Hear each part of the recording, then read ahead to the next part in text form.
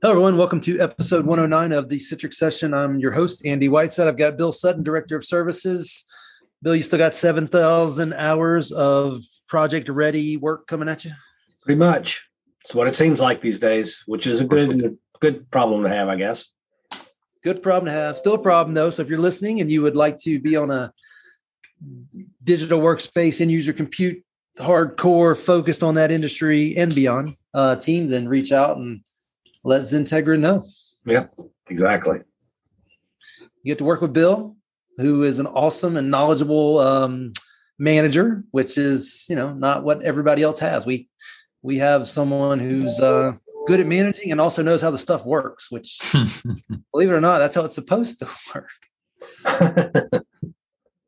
Okay, Bill, I'm going to do this to both of you guys. I am using an LG all-in-one thin client and using a Zoom custom partition in iGel to do this one. I really want to do it through my virtual desktop, but I was having a crash, not a Citrix issue, not a Windows issue, but a browser issue earlier.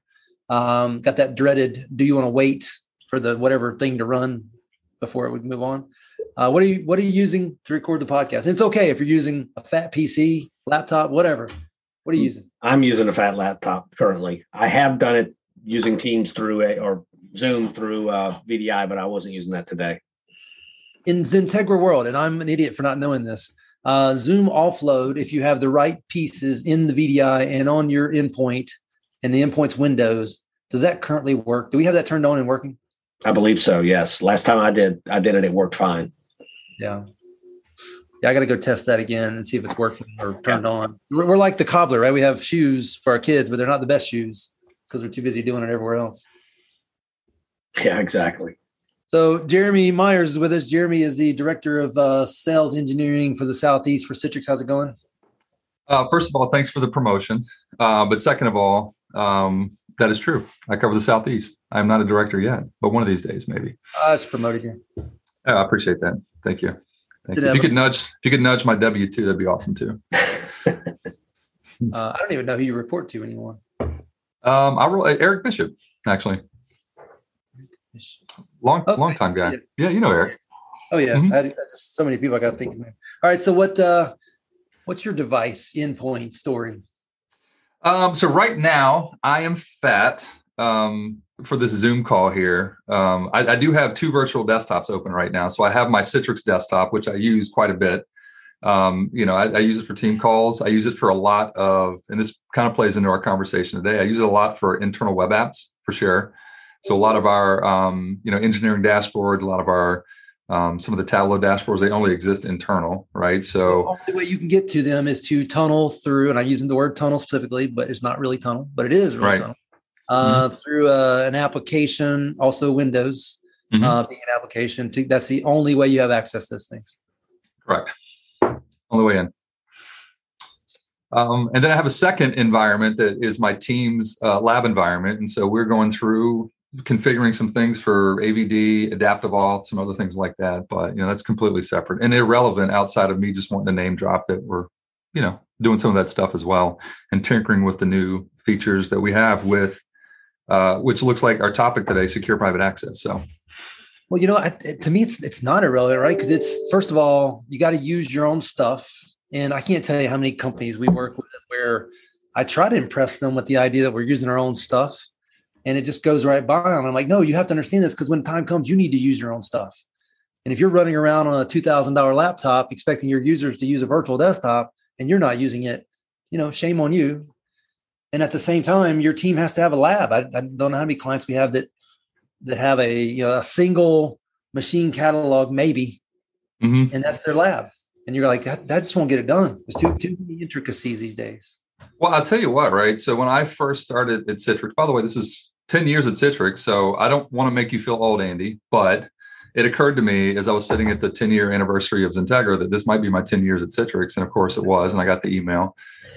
So that was fun. But I remember back when I first started and I wanted a lab. And here's what that looked like. I went and bought like 3, I want to say small form factor shuttle PCs, something I could slap in, some CPU, a whole lot of RAM, and some solid state drives, right? Because I wanted to run Zen server. I wanted to have a pool. And I wanted to, tee all this stuff up. The biggest challenge I had at the time was trying to figure out the Microsoft licensing. right? Because I didn't have RDS cows. So that meant I had to rebuild XenApp servers literally every, 180 days? Anyways, long story short, I remember how hard it was for me to give up that on-prem lab environment because I've got space in Azure now, right? And so we'll build some things in Azure, stand it up, tear it down, multiple different catalog types and those sorts of things, just because, man, folks are just, they're asking, first of all, I just want to know how things work. We all want to know how things work, but some of the scenarios customers kind of put in front of us, it's nice that we have a more flexibility now because it's in a hyperscaler like Azure that we can go tinker with. So it was really cool. Yeah, I love that comment. But as a person who's been dealing with a customer over the weekend and today, that's like, okay, tell me exactly what to do, but then scope out all the options. I'm like, all the options. You know what you just said? I mean, it's like, and then so at the end of the day, and they were very open to it.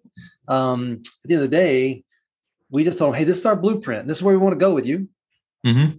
Like this, great. If you want to deviate some, great. If you want to completely overhaul it.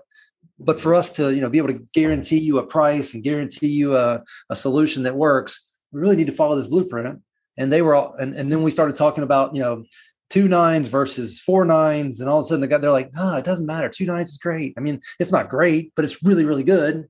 And the truth is we're not going to know the difference between 2 and 3 9s. Probably not. What's that? 12 hours, 16 hours, something like that. The difference between 2 9s and 5 9s, I forget, but it's something like that. Yeah. And that's over the course of a year. So let me put that in perspective. But yeah, I'm with you. Well, and guys, we have picked for today the following topic. And as I was looking this one on the left from 5 days ago, Introduction to Citrix Adaptive Authentication. I want to come back and do that one, guys. So put that on the list for next week. Ooh, we might have that configured for next week too. So that might be fun for sure. Yeah. You're going to be hot off the top, hot off the presses in your lab. Okay, but for this week, another one by Stephen Bills. I think it's pronounced that way. Former Citrix sales engineer, but now a product manager, I believe. This one, Citrix Features Explained. So we're staying in that series, and it's increased app security with Citrix Secure Private Access. We want to go through that one today. So, Jeremy, can you kind of just tee us up by telling us, what this is and why it matters? So, in a nutshell, it's protecting access to public, and this is right off the bat. This is really what it does, right? So we're protecting access to public SaaS apps, right? What does that mean? A public website, right? So if you're a user of, say, Salesforce, right? How as an organization do you protect that outside of things like single sign-on, right? Private web access. So what if that SaaS app, that website, that app that you're delivering exist internally? And then lastly, client server application access, right? So, something that involves a client, like a fat client, and then some sort of backend, right? Honestly, something that might represent a traditional Citrix app. You might have a scenario where, you want to protect that outside of a traditional XenApps and desktop deployment, which maybe that's a good conversation in itself, because that still might not make sense. But really, that's what we're talking about with, SPA, secure private access, is, protecting public, private, and even client server apps if you need to. Well, let's dig on the first one a little bit. So, and I'm being very specific here because I can't tell how many people in the Citrix world don't know what you guys do for SaaS apps. Yeah. And that's probably one of the most future-proofing pieces of your business. And I kind of blame that on the success on the x86 side of the house. Some people are just stuck in that world and don't realize that they've got to have some of those same features and beyond for the SaaS, the browser application, in this case, public facing. So, so this topic simply is how to strengthen SaaS, software as a service, app security with public software as a service, app access. And you'll see me do that occasionally. I quit with the acronyms because, to be frank, a lot of people get caught up in the acronyms, and when you ask them what they mean, they don't actually know. Right. And that's the same. Well, the same thing goes for a SaaS app, right? I just think we assume folks know what a SaaS app is, but at the end of the day, what are we talking about? A public website, for instance, right? So if your organization runs off of, Microsoft Dynamics, if it runs off of Salesforce, if it runs off things, these are all SaaS apps, right? And organization is delivering up a website to their users for their application access. That's what we're talking about here. And the chances that you would take today a Dynamics and you bring it in-house and deliver it through a browser, but do it privately. almost unheard of. It used to be pretty common, but now it's almost unheard of. Well, and there's still some apps out there like that, right? So for instance, take Oracle, their ERP is probably installed, it could be the cloud version, but we get a lot of folks running that internally, SAP. I mean, that's a big mammoth app, right? And so folks are, struggling to get that, into the SAP cloud. So apps. Yeah.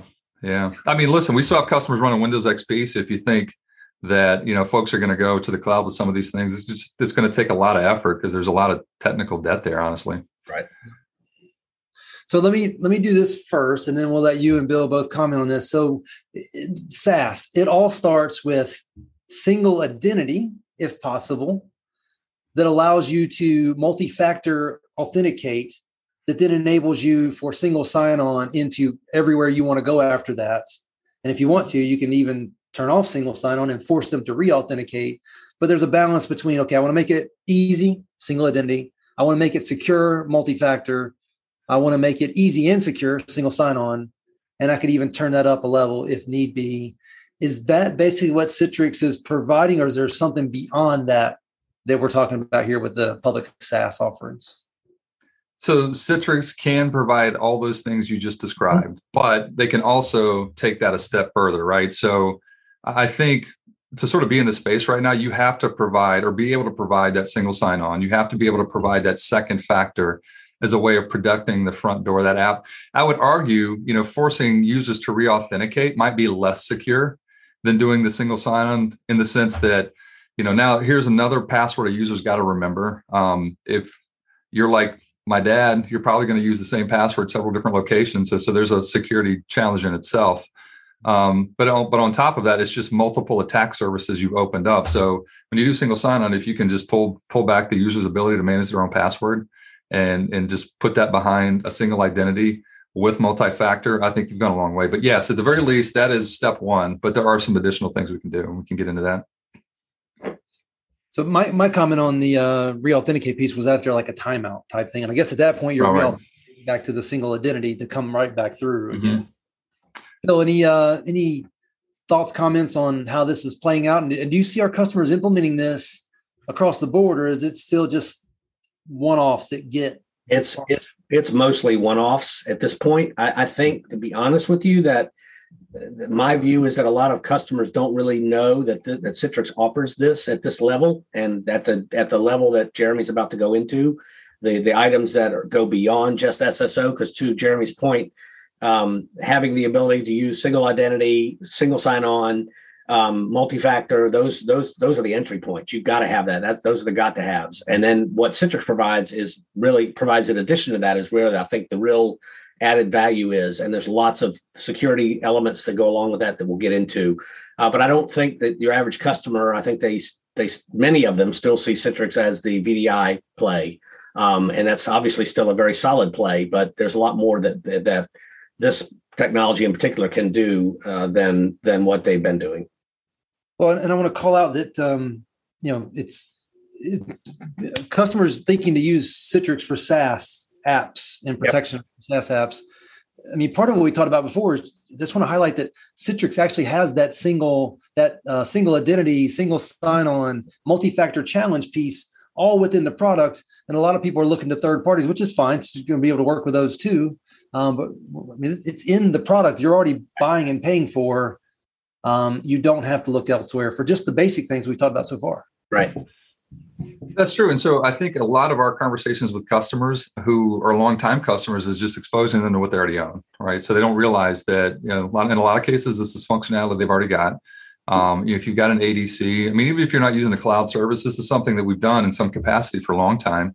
And again, just serving up web apps, I mean, that is the number one published application in Citrix today. The SaaS, the non-SPA stuff we're talking about here, a web browser, publishing an internal web app, or even potentially a public web app. I mean, folks are doing that today for some of the security reasons that, we haven't gotten into yet. But just being able to protect that data is pretty important to customers. Yeah. So, Jeremy, what beyond single identity, single sign-on, multi-factor, when it comes to public SaaS, what else can you do with Citrix to take that security story to another level? So let me ask you this question. What security reasons were customers deploying Citrix, I'll say Citrix, virtualized Windows applications or even Linux applications? Like, why did they do this in the past? Well, to be honest, most of the time it was that case we're going to talk about in a minute where it's private apps, and that's the only way you could get there. Mm-hmm. The other was performance reasons. It is historically in my world been very rare that they did it for security reasons, even though they got the security benefits of it by doing it the way they felt like they needed to, they got security benefits they may or may not even recognize. Well, so I think in some customers, I've seen sort of a delineation when they're rationalizing their apps and they're looking what's out there. They'll go, hey, there are certain apps in our portfolio that need some additional levels of security. I get that. And then sometimes it doesn't matter, right? I just need to get this app in front of this user. I'm not so concerned around, managing printing or copy and paste. Some of this will fall into whatever industry and regulation that you need to protect for. But when you look at that application portfolio, they realize there's a few that do and here's a few that don't. But the fact that we can enable some of those controls on those applications has been a big selling point for a long time. And so what we're noticing is two things. One, what if we could provide that same level of control to web and SaaS apps, even apps that aren't hosted within your data center, that are those SaaS apps that are public facing? And then secondly, still provide that same rationalization. Listen, there are some apps that I just don't care about, right? Getting you into, Salesforce, for instance, I might want to lock that down potentially. I'm not saying I need to, but I can provide copy and paste, and I can provide, printing restrictions and things like that. I can also turn on things like, anti-key logging, right? So if I want to protect the user as they're logging into this app from a local browser, maybe I can do that as well, right? So, I think just being able to rationalize and turn on some of those additional controls that we've had for Windows apps that we've published to SaaS apps is pretty powerful. Yeah, understanding the need of those things like a watermark, like a key logging, like turning off printing, turning off copy paste, turning off download. Yeah, this is my one I use all the time. If I use it on the podcast before, please forgive me. But WikiLeaks, had he only had access through ICA, that wouldn't have happened. He'd have had to take in screenshots of 10,000 documents instead of just a download. And had it been in the world of Citrix today, even the download piece, we would have seen that happening and could have taken action. So we could have restricted the ability to do screenshots unless he wanted to take pictures of his monitor, right? Yeah. That's true. But, to take it a step further, and this goes into probably more of the SBA stuff, but, being able to go beyond single sign-on and MFA to, what we call adaptive auth, but really it's kind of like a contextual access, right? So being able to posture the device before you give them access to that SaaS app. So what kind of device, whatever, where are you coming from, and just tying that into even our own security analytics story. So being able to say, hey, based on your risk score to the organization, maybe even, turn that application off and on, or at least enable additional security controls based on your risk score. These are all things that you can do, and you can do that with something that's not even hosted in your data center, which is pretty powerful. Absolutely. I want to come this back. Is kind of like the old EPA concept, but to the next level. It is absolutely the EPA concept, but to the next level. Yep. And the next level, and from a different, the conceptual stuff's the same, but it's coming from somewhere else, and it's coming through this browser thing that, isn't the same as this. Look, in a lot of times using Citrix to provide access to an application, some of the security intangibles was just the fact that all you got was the application and you had to find a way to break out of it if you could. Right. Well, and just to tag team on that. So, even once you're in that web or SaaS app, being able to do things like isolate links out of that access. So for instance, if I go into like a Salesforce and, there's a link buried in that Salesforce page and I click it, being able to say, hey, listen, what's the status? What's the posture of this link? Is this something I trust? Is there something I don't trust? Maybe it just opens up in a different browser tab, or I can turn on a feature called browser isolation, which will launch that link in a containerized browser so that, listen, it's not going to impact either what's in Salesforce, or, if this is an internal web app, that's not going to impact something in my data center. So I can isolate traffic depending on the posture of things like embedded links, which is pretty slick. Hey, what's the likelihood these days that a Wrike or a Salesforce or a Workday or a Concur has the ability to turn off public access that doesn't come through this digital workspace and takes advantage of the Citrix or somebody else's offering? So it's, I mean, you tell me if I'm wrong, Bill, but for a lot of these apps, it's pretty common that you could whitelist and blacklist access from certain locations. Like I know, maybe this is with Office 365. I mean, you can whitelist and blacklist where traffic can come from. So for instance, you could say, hey, I'm not going to allow users to hit my website directly from their local browser from wherever they're at. But, if they're coming in through the data center or they're coming in through a certain, location, we will allow access. So I don't know if this is what you're asking, Andy, but being able to partition off where folks can access from means the only way to access some of these applications is from this digital workspace. Yeah. Yeah. That's what I'm asking. I'm okay. Forcing us to have to use this digital workspace. In some cases, is the only way we're ever going to get control over it happening. Well, I think back to the single identity SSO concept, that you cannot get into Salesforce unless you authenticate via Azure AD or some other identity provider. And if you can't go to salesforce.com and enter your credentials, you don't know what they are. I think that's one way. But with adaptive auth is the ability to say, if you're coming from this IP range, you're allowed. If you're not coming from that IP range, you're not allowed. If your device is of a certain type or what have you, then you can get to the application. If you don't have that, then you can't get to the application, and so on. Well, the other thing too, and maybe this is where Andy was going, is the traffic to that SaaS app might not be able to be sourced from your local machine directly. So, for instance, one of my favorite demos is I'll publish IP Chicken, into Workspace, and I've got a secured and unsecured version. And if I run the unsecured version, it shows the IP address of my local machine, right? But if I run the secured version, what I'm doing is I'm forcing it to go through my data center and proxy through that data center to hit IP Chicken. So it'll show the IP address of the data center. So in other words, I can restrict the ability of a user to access directly from the endpoint. You're forced to go through the data center, all the security controls, anything you might have running there as well, before you access that traffic. Now, does that introduce some latency? Probably a little bit. Depends on the app. But, again, there's another security control you can enable, in that scenario. So we really, in our world, have two options. One, we can make it so great in the digital workspace world with single identity, multi-factor challenge, but single sign-on after that they want to use it, which is what we try to do as Integra. But I notice at the end of the day, I've still got very smart people in my company that are going out and logging into everything, creating links on their browser, on their computer, and then creating the same links on their home computer. And then we've got multi-factor turned on everywhere, but they're building their own system around it. And I'm like, why don't you just use what we sell? And the only way I'm ever going to get us all there is to turn off the ability to go around us. Yeah. Yep. So a lot like to your point. So Rike, Salesforce, some of these sites can do that today. Just whitelist, blacklist. Where can this traffic come from? Yep.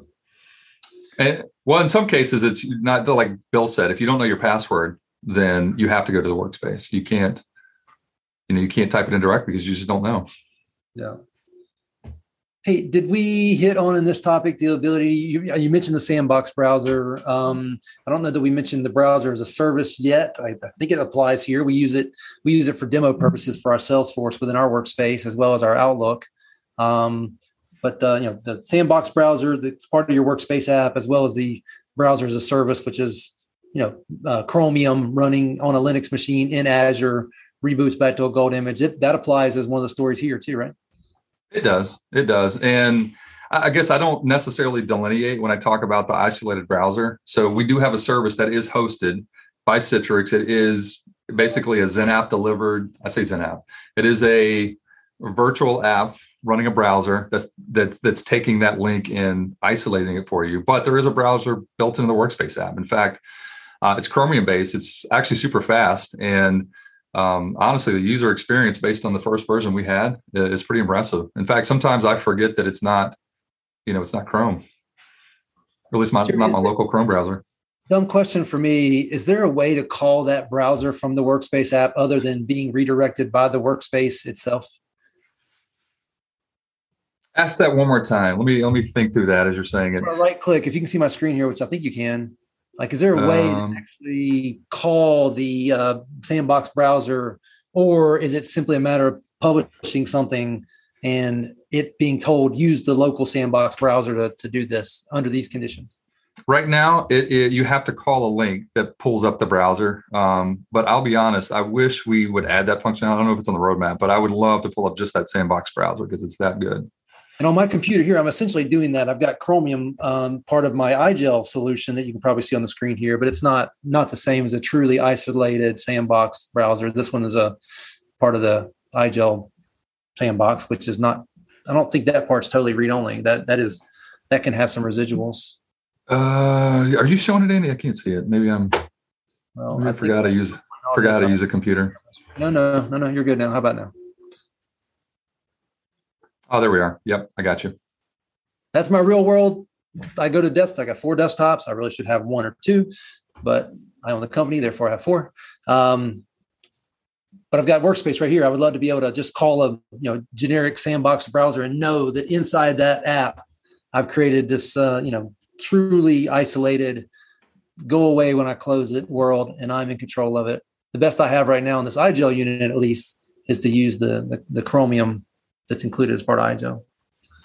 Yeah, we don't have that just yet. The browser service does that. I don't think there's residuals on the Workspace app, but I also can't just call that Workspace app either. Not yet. I have to call a link first. I click on Chrome Browser Secure, and it's going to probably use your Chrome service, I believe. Mm-hmm. And I'm going to have what I need. It just takes another click or 2, but that's okay. Yeah, I think this is probably calling the service too. Yeah. Like you said. We'll be able to tell because we'll see the desktop viewer toolbar inside. We'll see an old school Citrix launch, but fast and very lightweight. Yeah. Yeah. See how it kind of drags around. And even though this is an isolated browser, we've still got the ability to proxy into your data center. So if you've got an internally hosted web app, we can still present that inside of that isolated browser. So we've got an appliance that sits in your data center called the Connector appliance, and it does all of that proxy for you, which is nice. Yeah. I think what we're really talking about in this whole conversation is Citrix is a massive security company, a security play. It's just, it's not the ecosystem. You guys want to go disrupt every other partner of yours in the ecosystem. So you don't talk about it as much as you could. And because it takes one extra level of thinking to get people there, a lot of people don't come to their own conclusions. So I think we could do a better job of just understanding. When I say we, I mean, Citrix. We could do a better job of understanding the applications that our customers are deploying outside of what I'm going to use air quotes Citrix, right? So we'll focus in on. In fact, sometimes customers, just because they don't know, will just assume we're talking about what they're delivering with Citrix. And they'll tell us what that is, and we'll talk through their use cases and things like that, who are their user groups, their scenarios. But then we don't always go next level and go, well, what are you delivering outside of Citrix? And sometimes that's a question that our normal contacts don't know. But sometimes it's just they haven't thought of, well, heck yeah, I mean, I've got all these public websites that I'm sending folks to. I never really thought of that. Here's what we're using, right? So that's just an easy conversation to have. Well, if I could put on my transparent hat with you real quick, I think one of your problems is a lot of partners like Xentegra, they're happy to sell the Citrix solution, but also want to sell all these other security plays that if you executed the Citrix play correctly, you wouldn't be able to sell the other stuff. So a lot of times the message never lands. Just my take. On the flip side of the flip side, I might say that, I think security in general is a layered approach. And so, I mean, I think there's space to layer in what Citrix can do from this solution into maybe some of those. I know we're getting very specific here, but, what some of those other solutions are. Because again, there's not one solution that does security across the board. And, a lot of our conversations with customers is where does Citrix and what we're doing play into maybe their existing security strategy? Where do we meet some layers? And are we going to displace some products? Probably. But on the flip side, I think we're going to find that we need to integrate nicely with some of these other products as well. I mean, listen, I'll use Okta as a great example, right? Mm-hmm. So understanding what Okta does and understanding the value there, I think there's a great story. I mean, we can leverage and integrate Okta into the workspace. In fact, we do it at Citrix today. Yeah. But understanding what that solution does and where they layer together is pretty important.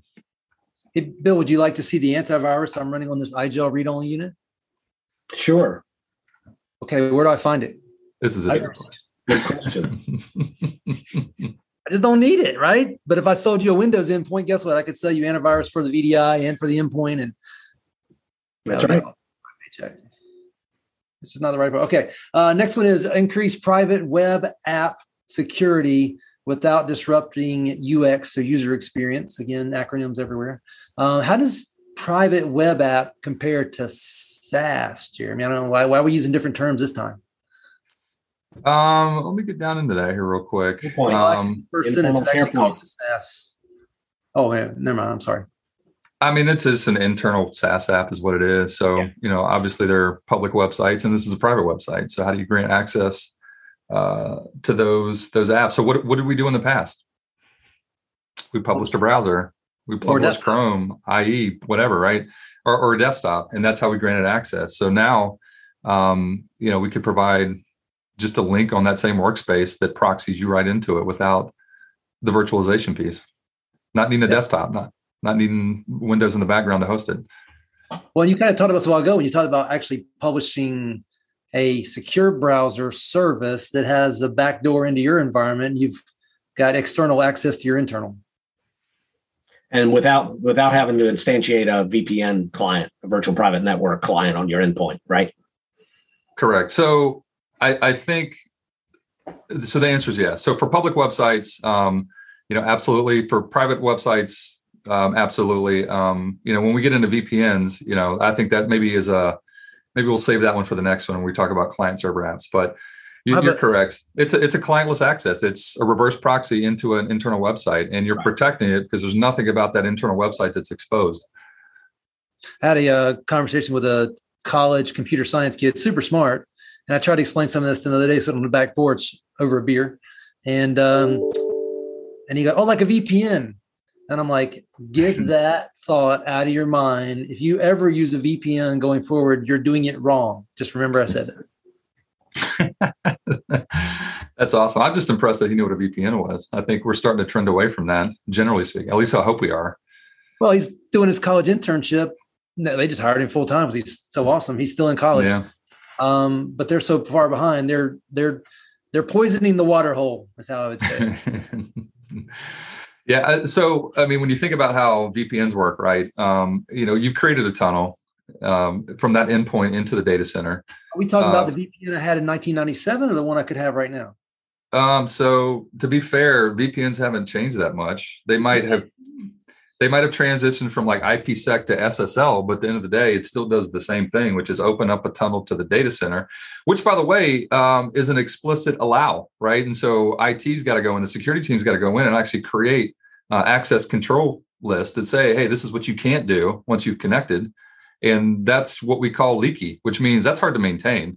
Like, how do you know what's new that you need to go block? So I think what we're doing with our ZTNA, our secure private access with what we're calling the zero trust network access, is it's an explicit deny. And then you got to go turn on what's allowed through, which is much, much different. Yeah. Hey, can we talk about zero trust real quick? Because Jeremy, you and I, and Bill to some degree, but you and I live in a place where a lot of folks from the north have moved to the south, correct? You were not wrong. Is it fair to say that most people from the north have a zero trust posture that people from the south are just now starting to understand? We're not even talking about technology, are we? Just general, just life viewpoints. I've got a friend of mine now that has a condo, similar place I do, and her name is Linda. And I met her, and then 3 days later, I approached Linda again, and she was guard up immediately because she didn't remember meeting me. And I went up to give her a hug, and she was about to call the police on me because she had no idea. So what you needed to do in a zero trust world is re-authenticate yourself with her so that she knows. That's right. Maybe MFA with some knowledge that we met before. Well, I should have approached her and said, hey, nice meeting you Sunday night at the Homeowners Association meeting. I'm Andy. Good to see you again. Now can I have a hug? Yeah, sometimes that needs to be until the algorithm realizes who you are based on the analytics. Yeah, man, you know what? We could really run with this idea if we let ourselves. But that's what this is all about. It is coming from a world where there's bad stuff happening, and you have a guard that takes 2 or 3 authentications before you let it down a little bit. I actually really like that. I'm going to steal that. That's good. That is true. So, what have we not covered here in the zero trust world of private web apps, aka private SaaS, that we still need to cover? I would layer on, because this is internal. These web apps that we're talking about are internal. It still doesn't change the need to protect the web app itself, right? So even though I've provided access, listen, folks could still script it, right? You could still find a way in and maybe do some cross-site scripting, all the things that you would normally use a web app firewall for. So just build an awareness around the fact that, even though you've allowed access, this is still something internal to your network you need to protect. So the same reason you deployed ADCs in the past is the same reason you'll need to deploy an ADC. Or, we've got ADC as a service now. Protect that application, with some sort of web app firewall, or even more importantly these days, protect the API. So I thought I was going to show you that I'm in what I put up on the screen here is my non-persistent GPU enabled VDI. And until right now, Buzzsprout, which is what I use to post the podcast, was blocked because it was considered, social media consumer or something. So yeah, there's app firewall related things, inbound and outbound in this case. All that stuff still matters. And I could show you in my tray running here, I have the Citrix Workspace app. So I could use that to have rules that prevent where I can go to once I've gotten to here, which is my kind of jumping off point. I still need to have control where I go after that. And Citrix is enabling both the access and the security on both pieces of the equation at the same time. Oh, and by the way, nice background wallpaper. I love that. I love the Red Bull. It's missing the Citrix one, though. I couldn't find exactly the one I wanted. And I know you've probably heard me say this 10 times. I've probably said on the podcast. I had the original Red Bull meeting at the NASCAR team. This was my and Ben Greaves' idea long before Citrix and the Formula One team did it. Oh, my. Man, I'd love to hear that story at some point. That's interesting. Yep. All right. Moving on. The next section, and I think it's our last section, really says simplify secure remote user access to private client server apps. Okay. We've talked about public SaaS. We've talked about internal private SaaS. What is this part talking about? So this is, think of it almost like first of all, let me take a step back and say, for performance reasons, this might not be a great idea for a lot of client server applications. So, think about how folks are using VPNs today, right? So I establish a VPN tunnel. I fire up on my local machine, the client side of a client server app, and then I'm hitting, the server app in the data center, right? So sort of the anti-version of what we've deployed Citrix for years, the idea of putting the client right next to the server in the data center to make the performance better. There might be some scenarios where you need to put the client on the endpoint, or that's just how it works. And you want to provide access back in, right? So we talked about VPNs a little bit ago, where you fire up a VPN and it's almost like an explicit allow. So this is zero trust network access. So this is like a restricted VPN where once you've connected, it's an explicit, disallow. So you can't pass traffic, and you've got to go in and actually allow traffic. So for instance, if I wanted to allow, secure shell because I'm an IT admin, I can fire up PuTTY on my local machine through this service here, connect into maybe a server back in the data center. But the only thing I'm allowing through is, port 22 for secure shell. We point out maybe, Exchange here or potentially SQL. Same idea applies. But again, at the end of the day, you got to figure out what makes sense to do something like this, because you might impact performance. But it's like a more secure VPN is essentially what it is. And to take it a step further, we can layer on all of the zero trust access as well. So for instance, the multi-factor, the endpoint analysis, just adding additional security controls, that's all a part of this access as well. And more importantly, some of the security analytics that we can factor in as well. So where you're coming from, that might, the posture of your machine might let us know whether or not you can, access it all. But this is what we're talking about here. This is client server access with the client on your machine, the server back in the data center, and providing that access back in. And is that client we're talking about really just the Citrix Workspace app? Today it's not. It's actually a secure access client from Citrix that you would use to tie in, but I know the roadmap is to integrate that functionality in a Workspace app. It's just not there today. And I would add one word to what you're saying, doing all this and tying all the other stuff together intelligently, right? We can do it based on endpoint analysis. We can do it on real-time whatever you're accessing. It's like you said, we're zero trusting, but we can even get smart about when and where we trust things. Yep. And we can segment to specific apps too. So that's probably one of the key pieces here. Hey, Bill, do we have a single customer that's implemented this? Not all the way through, no. Actually, I can't think of one that's done even the basic secure private access. But yeah, do we have a bunch of customers that need to do this? Sure, yeah. They just don't know about it. Just don't know about it. I don't know how to fix it. I mean, that's an assumption on my part, but when they go to the grocery store and they only want milk, that's what they're going to go looking for. They don't know that there's all kinds of other things available to them unless they look or pay attention. Yeah. So here's what I'll say. We officially released secure private access the beginning of April, right? So it's fairly fresh from a SKU perspective. Now, granted, the things around single sign-on, multi-factor, publishing the web apps. I mean, this has been something that's been in Workspace for a couple of years now, so not new. But when we talk about adaptive auth, that's a brand new feature that was just released. Yeah. At the beginning of the quarter. The zero trust network access that we just talked about, that private access for client server web apps, that's still tech preview, so that hasn't released just yet. So I guess what I'm saying, Andy, is I'm giving you a pass. But moving forward, we have no excuse. But I think any customer that's publishing a web browser to get to a SaaS app is ripe for this. And we have customers that do that today. Probably most of them. Yes. And most many, of them, all of them, all of them. Yeah, all of them. And very many of them will use a published app or even a published desktop, as you said earlier, Jeremy, to get to an internal web app or an internal application of some sort. Now, if you're talking about, on-premises dynamics or something like that, you're not going to want to use this. I don't think you're going to want to use this secure remote user access to client server because the chattiness of that app, the whole reason we did Citrix to begin with, or part of the reason of delivering the access as close to the data as possible. We don't, if we go back a step and do that using the client server concept here from the, through secure private access, that it's not going to perform as well. But for those that are, completely web apps on-prem or completely SaaS apps, absolutely.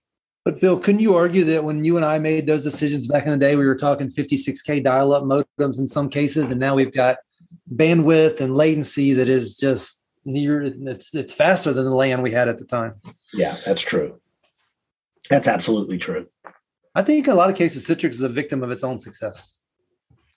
Yeah, I told the story to someone else. You said 56K modems. I remember our first farm was a dial-up modem bank in a server, DL380. Oh yeah, HP Net servers, DL380s, Digiboards. Yeah, the Digiboard. That was the guy right there. Yeah.